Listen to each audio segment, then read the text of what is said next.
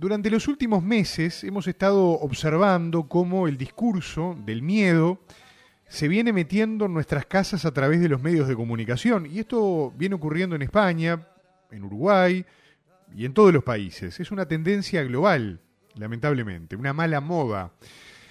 Se tratan multitud de temas de actualidad, ¿no? Problemas migratorios, muertes por COVID, crisis económica, corrupción, violencia de género, fobia al colectivo LGTBIQ, y puedo seguir nombrando, puedo seguir nombrando. Estos asuntos mencionados tienen algo en común. ¿A qué me refiero? Al miedo. Ese que se nos infunde desde los medios de comunicación, de masas, y que provoca violencia, por ejemplo, en las calles, ansiedad, desesperación también en los hogares en muchas oportunidades. Y hoy queremos tratar este asunto en profundidad, como habitualmente nos tiene acostumbrados, con la experiencia española, donde vaya que están pasando cosas muy pero muy jodidas. Y vamos a convocar nuevamente a nuestra compañera, a nuestra querida amiga, la periodista Emma Sánchez Quiñones. Porque en España, en las últimas semanas, por ejemplo, se ha puesto de manifiesto cómo ese miedo, al que yo estoy haciendo mención, puede acabar con la vida de la gente por medio, por ejemplo, del suicidio. Cómo los partidos de extrema derecha se aprovechan de la debilidad ciudadana para inculcar el odio, por ejemplo, ¿no? Y cómo, por ejemplo, los mandatarios y grandes empresarios presionan también, y eso es terrible, lo veíamos con Emma en privado, con información que ya estaba armando de la columna, presionan a los medios de comunicación, pero por sobre todas las cosas, en definitiva, a los periodistas, despidiéndolos y eliminando del aire algunos programas de la parrilla televisiva que puedan generar, por así decirlo, pensamiento crítico, ¿no? Y obviamente programas que no se someten a la línea editorial que el gobierno de turno quiere imponer, por decirlo de alguna manera. Con un agravante: a España la gobierna el Partido Socialista, en coalición con Podemos. Porque si esto ocurriera con el PP o ocurriera con Vox, sería prácticamente el modus operandi habitual de la derecha y de la extrema derecha. Pero acá es más complicado si ocurre este tipo de cosas. Bueno, de todo esto vamos a hablar en los próximos minutos con nuestra querida amiga, la periodista española Emma Sánchez Quiñones. Emma, el gusto grande de recibirte y bienvenida a este Fuerte y Claro, ¿eh? Hola Martín, buenas tardes. Bueno, yo noches ya, vosotros tardes. Bueno, noche, ya sí, ahora es aquí noche estamos todavía. otra vez. Ya noche vosotros también, ¿no? Claro, claro, Sí, sí, porque sí. estáis en invierno. Sí, exactamente. Y qué Así invierno, y qué invierno, ¿eh? y qué invierno, ¿no? Bueno, Sí. yo solo pienso en el verano, ahora no quiero pensar en el invierno, que lo Totalmente. hemos pasado muy mal. Lo bien que haces de pensar en Sí, en el sí, sí, verano. sí. Aprovechá En lo que el se va verano, rápido, sí, sí. aprovechá lo que se va rápido. Sí, por eso, por eso. Emma, bueno, más allá de este chiste y un poco de humor, porque esto hay Sí, que ponerle humor, evidentemente la temática de hoy es sin bastante duda. delicada, ¿no? Bastante jodida, como decimos, por estas zonas, ¿no? Sé que hay varios temas que querés tratar hoy, condensándolos de repente en el miedo, ¿no? Capaz que comenzar con lo que sucedió en Ceuta, ¿no? Con Santiago Abascal, el actual líder de Vox, de este partido nazi, en definitiva, extrema derecha, y ese protagonismo que tomó Abascal en esa zona del territorio, ¿no? Capaz que podemos arrancar por ahí para después seguir por otros lados, ¿no?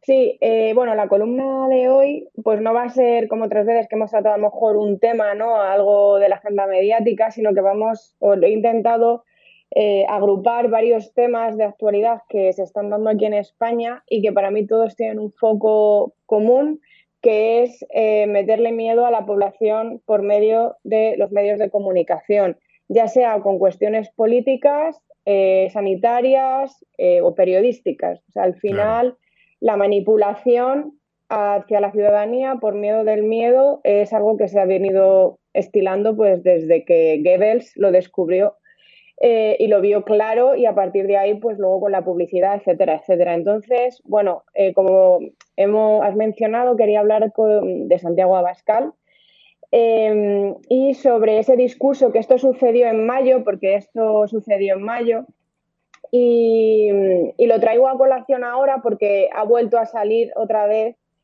porque Ceuta ha nombrado a Santiago Abascal como una persona non grata dentro del territorio ceutí.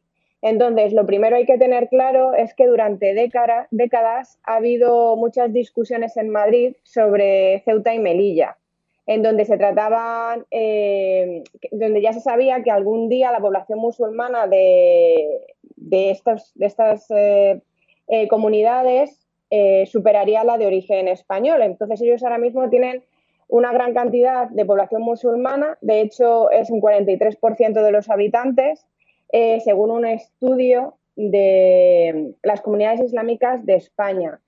Y el porcentaje supera el 50% en Melilla. Entonces, los problemas que hay en Ceuta y en Melilla, evidentemente, son reales, los problemas económicos y los sentimientos racistas que existen desde hace tiempo, allí también lo son. Pero la convivencia siempre ha estado ahí y nunca se ha quebrado por completo. ¿Qué es lo que ha pasado? Que no sé si, bueno, supongo que muchos de los oyentes lo sabrán, o la gente que lea la prensa internacional, hubo un asalto, bueno, lo llaman así, a la frontera de Ceuta el 19 de mayo de este año, ¿no? Que llegaron unos 8.000, de 8.000 a 12.000, no saben, no, he leído en varios artículos y unos dicen 8.000, otros dicen 12.000, marroquíes y subsaharianos, ¿no? Y este asalto fue propiciado, dicen, por el gobierno marroquí porque no puso medidas suficientes para que eso se diera, ¿no? Entonces, Santiago Abascal aprovechó, obviamente, esa situación pues para dar un discurso de odio, obviamente, en esa zona, porque al final él lo que busca es ganar el favor de aquellas personas racistas o con el discurso del miedo también generar más racismo y que las urnas le sean favorables en las siguientes elecciones. De hecho, en la actualidad es uno de los de los partidos más votados en Ceuta, ¿vale? Entonces, Santiago Abascal, como venimos hablando, reclamó en ese momento mano dura y la militarización de la frontera española, ¿no? Porque, claro, si escucháramos las declaraciones que este señor hizo, pues son unas declaraciones de que todas estas personas que vinieron que asaltaron, ¿no? Lo hicieron de una manera ilegal, evidentemente, pero vienen a España a volver a ganar el pueblo español, porque todavía siguen con el tema de la reconquista, ¿entiendes? O sea, es que siguen con esa mentalidad de que los musulmanes van a venir a España a reconquistar España y siguen con esa mentalidad, es decir, viene un niño de 12 años a reconquistar España. Sí, sí, o sea, muy no sabemos fuerte. muy bien cómo lo hacen, pero es así, ¿vale? Entonces, ese discurso, a la gente que tiene miedo, que realmente cree que esta gente viene a robarles las casas, a robarles el empleo, a robarles las mujeres, etcétera, etcétera, pues se lo terminan creyendo cuando está repetido, repetido y repetido, y sobre todo cuando tienes una situación económica delicada en ese lugar, obviamente, ¿no? Claro. Entonces, 6 días después de esto que sucedió el 19 de mayo, regresó otra vez Santiago Abascal porque vio que ahí había una situación delicada donde él podía sacar beneficio, campo pero fértil. Finalmente, exacto, el mitin no se llegó a realizar por prohibición judicial. Entonces, su presencia provocó un montón de incidentes cuando centenares de personas le abuchearon frente al hotel en el que se encontraba. Pero a su vez, Santiago Abascal tiene muchos adeptos, ya no solo en Ceuta o en Melilla, en toda España, ¿vale? Y eso es para mí lo más preocupante, que al final consigue adeptos incluso en personas jóvenes, en personas con estudios, en personas con una buena posición social económica, y ahí incluso en intelectuales. O sea, es decir, cuando ya empieza a erosionar a ciertos niveles es cuando la sociedad debería empezar a preocuparse, en mi opinión, ¿no? Entonces, hace 5 días la Asamblea de Ceuta votó a favor de que Abascal fuera, lo que comentaba al principio, una persona non grata en esta ciudad, con los votos del PSOE y de 2 pequeños partidos locales, y además de la abstención del PP, que eso también dice mucho, ¿no? Porque al final él es socio del Vox y sin embargo ha tenido abstención. El que calla otorga, de alguna manera, ¿no? Efectivamente. Claro. Entonces, el portavoz del Vox en la Asamblea ha cumplido también durante todo este periodo las órdenes de sus jefes de elevar al máximo la crispación en los plenos. Y si veis los plenos allí en el Parlamento ceutí, bueno, en el ayuntamiento, podéis ver cómo los propios pues, políticos que están allí llegan a llamarse barbaridades de todo lo posible. Es decir, lo que buscan es crispar, generar pues el odio entre todos los partidos, entre luego después la ciudadanía, etcétera, etcétera. Entonces, Vox además pretende definir a los partidos musulmanes y a sus votantes como golpistas, ¿no? Como si Marruecos estuviera a punto de invadir Ceuta y hubiera que ocuparse del enemigo interior. O sea, estamos hablando ya de unas declaraciones que este señor dice pues bastante preocupantes, bajo mi punto de Sí, vista, sí, teniendo claro. en cuenta cómo está la situación actual en el mundo, en España, en Europa y en general, ¿no? Sin embargo, ¿no? Además de todo esto, su objetivo último es tachar al que es el alcalde, ¿no? El responsable del PP también, allí Juan Vivas, de blandos ante esta amenaza que supuso en su momento o que ellos intentaron mostrar cuando llegaron estas personas, que además esas personas vienen de la miseria, o sea, no vienen aquí a invadirnos, vienen porque quieren vivir mejor, como querríamos todos en una situación así, obviamente. Y entonces lo que buscan al final es que los votantes del PP vean que ellos son blandos y pasen a votar a Abascal, que eso ha sucedido en muchas comunidades autónomas. La extrema derecha tiene además una estrategia muy clara, que es que lleva años, en este caso los últimos 2 años, poniendo en duda la españolidad de parte de las personas que votan al PP y del propio partido de allí en Ceuta, que para ellos, o sea, el Vox lo hace en base a la religión que profeses, a la vestimenta que tengas y a la zona donde residas. O sea, fíjate los temas materiales donde ellos dictaminan si eres español o no eres español, ¿no? Y esto lo comentó además un sociólogo que se llama Ceuta Enrique Ávila, ¿no? Es decir, que hasta qué punto puedes tú categorizar a una persona de españolista o no con cosas externas y no de su propio juicio en un momento dado, ¿no? De hecho, él comenta que han ido sembrando la semilla del enfrentamiento entre moros y cristianos como si de una cruzada se tratase. Es decir, Claro. ahora va a venir aquí el Cid a salvarnos otra vez a todos, que debe ser él además, no sé, Sí, pienso yo. sí, sí, Sabemos. seguramente se autoproclama, exactamente, sí, sí, sin duda. Emma, el discurso de odio de la extrema derecha está haciendo mucho daño en Europa y en otros países del mundo. Yo decía, esto no es un problema solamente de España, aunque el ejemplo de ustedes viene muy bien para todo el mundo, ¿no? Y esto está provocando actos violentos y un aumento importante también del racismo, como vimos hace unos meses, por ejemplo, en Estados Unidos también, que no escapa de esta realidad. Comentábamos al principio de la columna que los medios de comunicación de masa están trabajando también para inculcar de alguna manera ese miedo, meterlo en las casas y de esa manera, bueno, empezar a generar, ¿no? La parálisis o la violencia en la ciudadanía, porque son como los dos caminos que se desatan y es un dato de la realidad, ¿no? El caso del discurso de la extrema derecha y de ciertos partidos políticos claramente lo deja latente, ¿no? Pero también, por ejemplo, el tratamiento de los temas, se me ocurre el del COVID, ¿no? Podría ser otro ejemplo. Sí, exacto. O sea, por un lado, yo quería dejar, bueno, en la memoria, ¿no? De todos los que nos estén escuchando, que los discursos de odio de los partidos políticos generan miedo y eso genera violencia, ¿no? Y eso es lo que, por ejemplo, siempre la extrema derecha ha buscado desde los inicios hasta la actualidad, ¿no? Entonces eso es algo que tenemos que tenerlo claro y que los medios de comunicación ayudan mucho a ese discurso, porque parece que a veces nos quieren proteger de la extrema derecha, pero realmente lo que están haciendo es generar más miedo, más enfrentamiento y más violencia, por cómo se tratan esos temas, ¿no?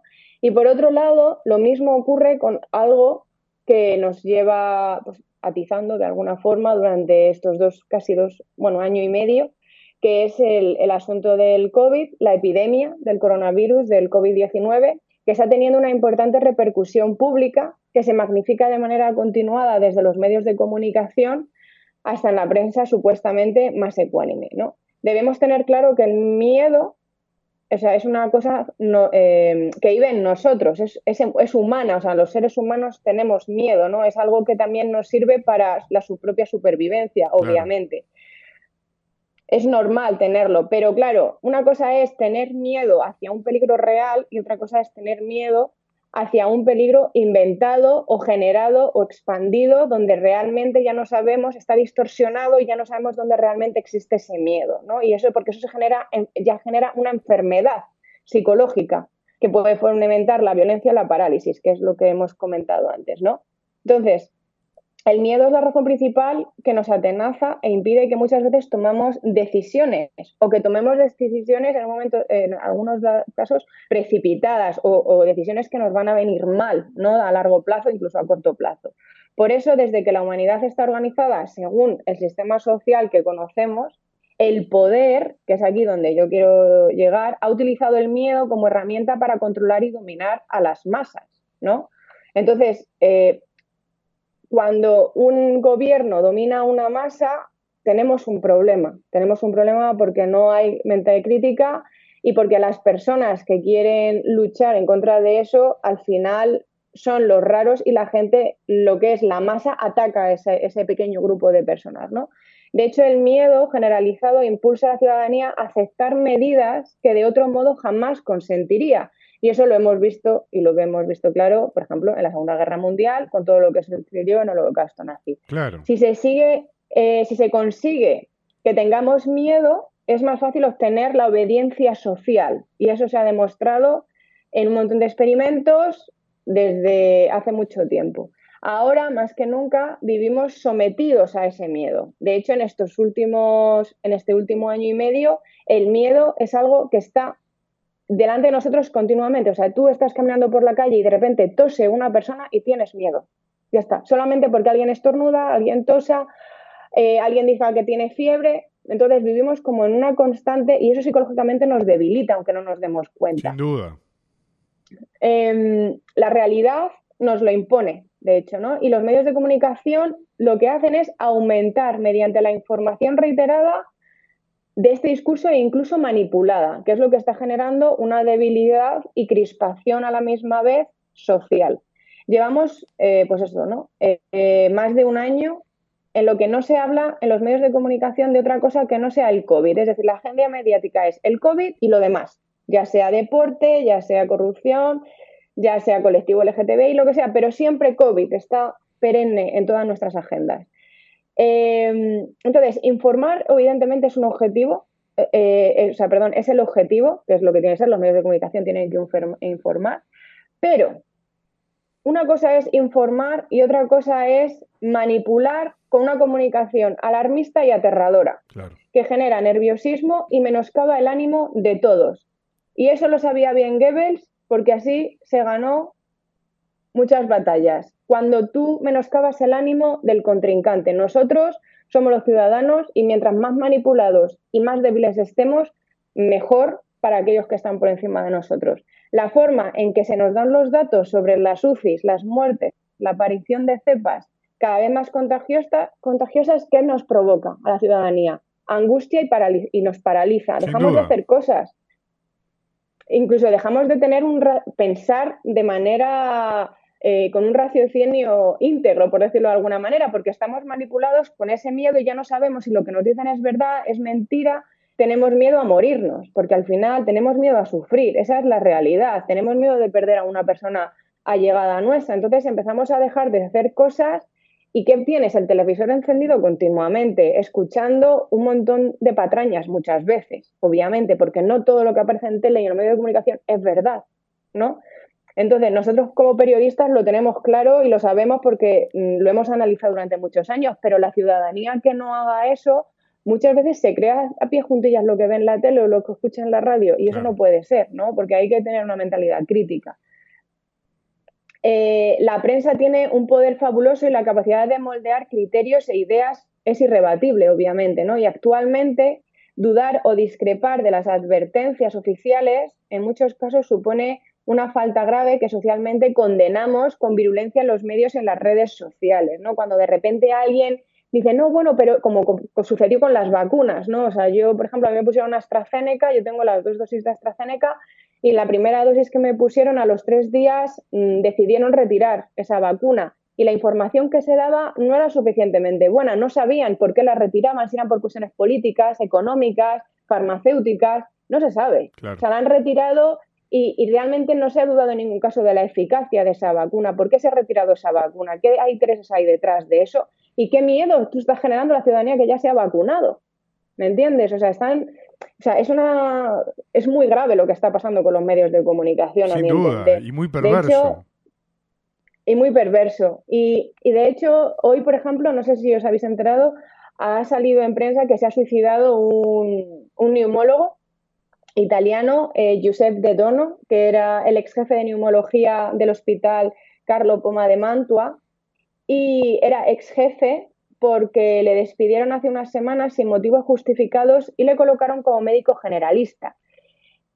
Claro, y nos preguntamos, ¿por qué se suicida este señor, ¿no? Este señor era el impulsor de la terapia de plasma hiperinmune contra el COVID-19, tenía 54 años y además fue el primero en iniciar este tratamiento contra el virus que comportaba la transfusión de sangre de pacientes que ya se habían recuperado de la enfermedad y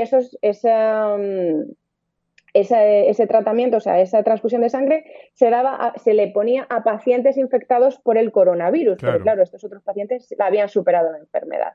Gracias a él, durante los primeros meses de la pandemia, supuso la única arma contra el avance del virus y aunque llegó a experimentar este método en la Universidad de Pavia, progresivamente se fue abandonando por falta de apoyo de la comunidad médica. Y yo me pregunto, ¿por qué? ¿Por qué se deja de experimentar con algo que está salvando ya vidas de personas en ese momento? ¿Por qué se deja de investigar acerca de eso y se da dinero a unas grandes farmacéuticas que tienen el poder y el control de la mayor parte de medicamentos en todo el mundo?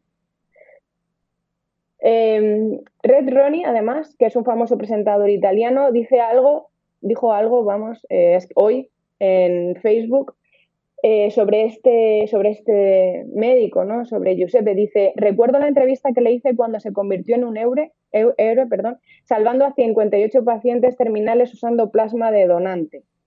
Lo atacaron y lo hicieron escapar del radar, es decir, le echaron y le pusieron, ¿no?, apartado, siendo otra vez un médico paria de familia.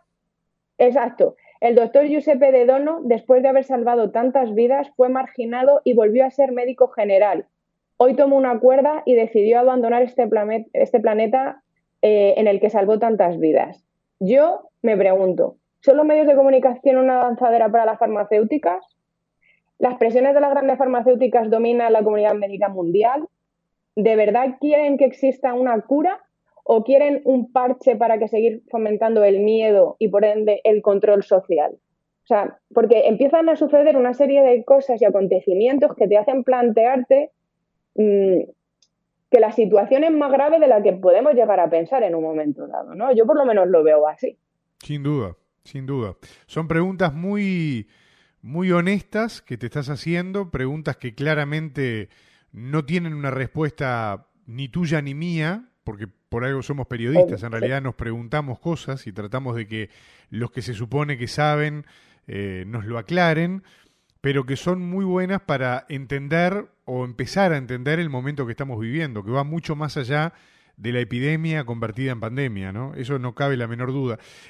Nos estamos quedando sin tiempo, pero quiero dedicar estos minutos finales porque hemos hablado de los medios, hemos hablado del miedo, hemos hablado del miedo inoculado como un veneno, ¿no? A través de los grandes medios de comunicación y a través de algunos sectores de la política, en particular la extrema derecha, que es un verdadero veneno, en este caso para la sociedad española.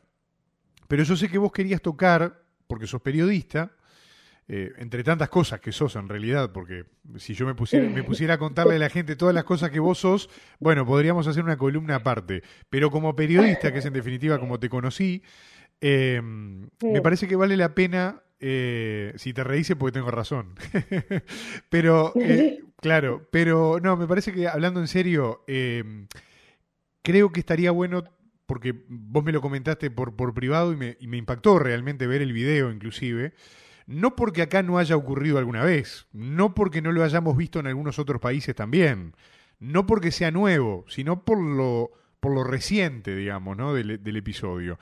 Me estoy refiriendo a el destino del periodista Jesús Cintora, periodista de televisión española, que fue despedido, le levantaron el programa y bueno, y vos tenés un poco más de contexto, ¿no? En este marco un poco pesimista o realista informado, como me gusta decir a mí, que estás compartiendo conmigo y con los oyentes del programa. Sí, bueno, yo he traído el asunto de Jesús Cintora porque igual que he traído un tema político o un tema de salud, porque son los dos temas más importantes de la agencia mediática, los periodistas que estamos aquí para hacer nuestro trabajo, los que son más íntegros normalmente terminan por no encontrar trabajo como periodista. Esa es la triste realidad que por lo menos a mí y a mi entorno yo he visto, ¿no? Cuanto más íntegro, cuanto más real y cuanto más quieras decir las cosas incisivamente sin irte a un partido o a otro, aunque tú tengas tu ideología, pero tú te desligas de ideológicamente quién eres para dar una información y para buscar la verdad. Cuando tú haces eso, a ti no te quieren en un medio de comunicación generalista o en un medio de comunicación de masas o en un sitio donde tu palabra pueda dañar ciertos intereses, ¿no? Y eso es lo que le ha pasado a Jesús Cintora y encima le ha pasado con un gobierno del Partido Socialista Español apoyado por Podemos, bueno, que son los segundos de a bordo, pero le pasó lo mismo con el Partido Popular en su día. Es decir, que da igual quién esté en el gobierno, si de izquierdas o de derechas, está más claro que al final, cuando tú estás ahí, lo que quieres es seguir ahí, independientemente de tu ideología. La ideología no sirve ya en ese momento, por lo menos yo lo veo así.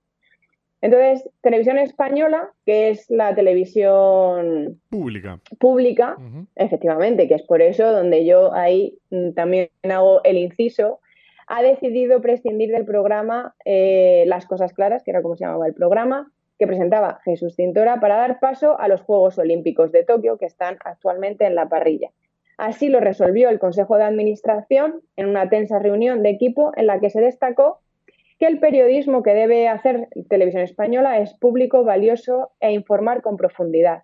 Todo lo que sea banalización, show y escándalo no debería estar en ninguna parte de Radio Televisión Española, pero fundamentalmente en los informativos.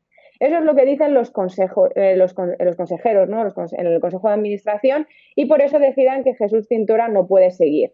Y yo me pregunto, no sé si esto es cierto o es una broma de mal gusto, ¿no? De aquella persona que ha dado esta información, porque claro, si nos tenemos que poner a ver la televisión española, cómo era, cómo es y cómo ha sido durante todos estos años, pues bueno, habría muchas cosas que comentar.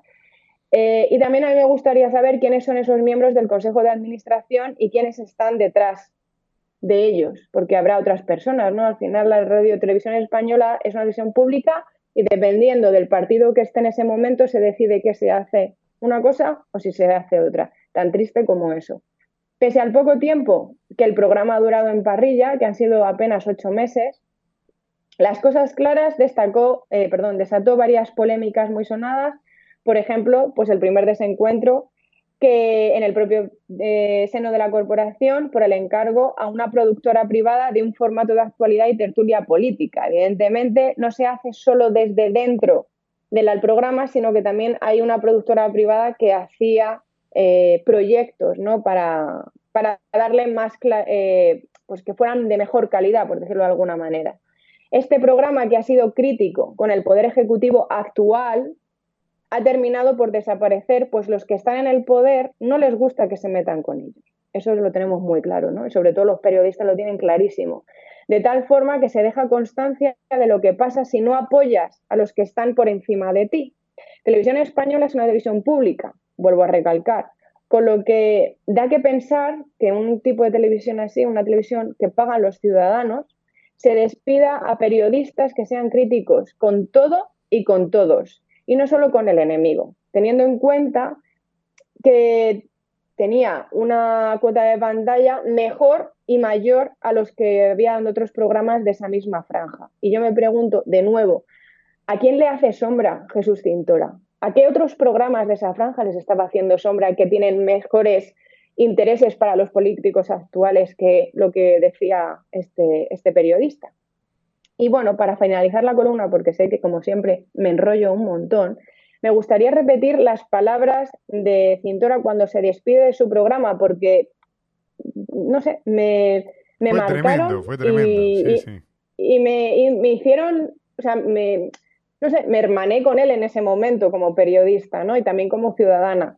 Y cito textual, ¿no? Él dice, ¿no? A mí me encargaron esto así y así lo acepté.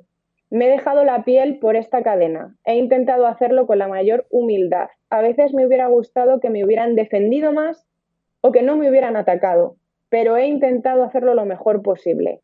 Nos quitaron de un programa con un gobierno, nos quitan también con el otro gobierno, pero hay un compromiso con la verdad y hemos contado lo que pasaba. Sin ustedes no tiene sentido nada. Tengo la enorme suerte de que hay gente que incluso me defiende porque no comprende las cosas y no las acepta. Gracias al equipo, espectacular. Hay un enorme talento. Nadie ha venido por ser mi primo, mi novia o mi hermana. La gente ha venido por su talento. Así que poco más que añadir. Las cazas de brujas siguen existiendo y su mensaje es inequívoco. Si no haces las cosas como los mandatarios y los grandes empresarios quieren, hay consecuencias. Unas más graves y otras menos, pero consecuencias al fin y al cabo. El discurso del odio y del miedo del que yo he venido a hablar hoy aquí está presente 24/7 en los medios de comunicación de masas y esto es solo una pequeña muestra de lo que hay. Sean críticos, de verdad. No se crean todo lo que ven ni todo lo que oyen. Más claro, imposible, ¿no? Claro, imposible. Más claro, imposible. Realmente yo te quiero agradecer, Emma, una vez más el hecho de que te hayas arrimado en tu verano para poder reflexionar sobre estos temas, porque esto es hablar de periodismo, ¿no? Esto es hablar de la sociedad en la que estamos. Esto es hablar de los cambios que realmente se están necesitando. En España, sí, en Uruguay también, y en cuánto país del mundo más, ¿no? Y esto es hablar de lo que nos duele, porque los periodistas buscamos la verdad. Nos duele, sí. Exacto, exacto. Buscamos la verdad de los periodistas, buscamos el cambio social y buscamos por sobre todas las cosas la conciencia, ¿no? Que eso es lo que más le cuesta a la inmensa mayoría de la población, tener conciencia real de la realidad en la que están. Por eso era valioso que utilizando justamente el miedo como disparador, los discursos de odio, el manejo de los medios de comunicación, termináramos hablando de esto. Yo creo que es muy valioso y que te hace muy bien a vos, sí, me hará muy bien a mí también, pero seguramente a los que están escuchando en España sí y en otras partes del mundo les va a hacer muy bien, porque les va a disparar una parte importante de la reflexión, que es lo que día a día en este programa tratamos de hacer. A veces sale mejor, a veces sale peor, pero como dijo el colega, dejándonos la piel a pulmón para tratar de que esto sea una usina, no de radicalismo al santo botón, no. De conciencia, de reflexión y de posibilidad de cambio, que eso también está bueno y es de lo que se trata, ¿no? Efectivamente, o sea, al final es despertar conciencias. Yo no quiero que la gente piense como yo porque lo digo yo, Exacto. ni como tú porque lo dices tú. O sea, lo que quiero es que la gente por sí misma sea capaz de ver cuál es la realidad que les rodea, que sean críticos con lo que les gusta y con lo que no también. Y Exacto. que vean que la manipulación está ahí 24 horas, todo el tiempo, da igual la cadena, da igual la emisora, da igual, siempre hay manipulación y tenemos que ser y estar por encima de todo eso. Y no dejarnos influenciar ni generar miedo para que luego no haya violencia en las calles, para que no creamos que el que es nuestro hermano realmente es nuestro enemigo, porque no lo es. Y eso es para mí el fin de esto. Absolutamente, absolutamente. Emma, te mando un abrazo fuerte y claro, como siempre, y si te parece volvemos a conversar en cualquier momento contigo porque hay mucho de qué hablar y siempre traes buenos temas para compartir. Un abrazo grande como siempre, ¿eh? Un abrazo fuerte, Martín, a todos los oyentes y espero que podamos conectar pronto. Beso fuerte.